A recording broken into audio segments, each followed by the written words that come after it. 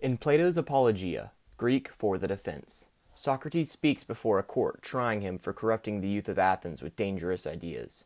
Here, Socrates utters his most famous passages, immortalized by the transcribings of his student Plato. He says, pardon the pronunciation, a anexetastos bios ubiotos anthropo. In English this is, the unexamined life is not worth living. Given this statement were true, I, Lucas, have decided that I would like to create a weekly meditation in which I can collect my thoughts and motives and share my personal goals. I invite you to follow and interact with me. You can email questions, comments, or just begin a conversation with me through the address in the description. Help me to grow to be a man of principle and wisdom, or, as a peer, listen and empathize with where I am in life.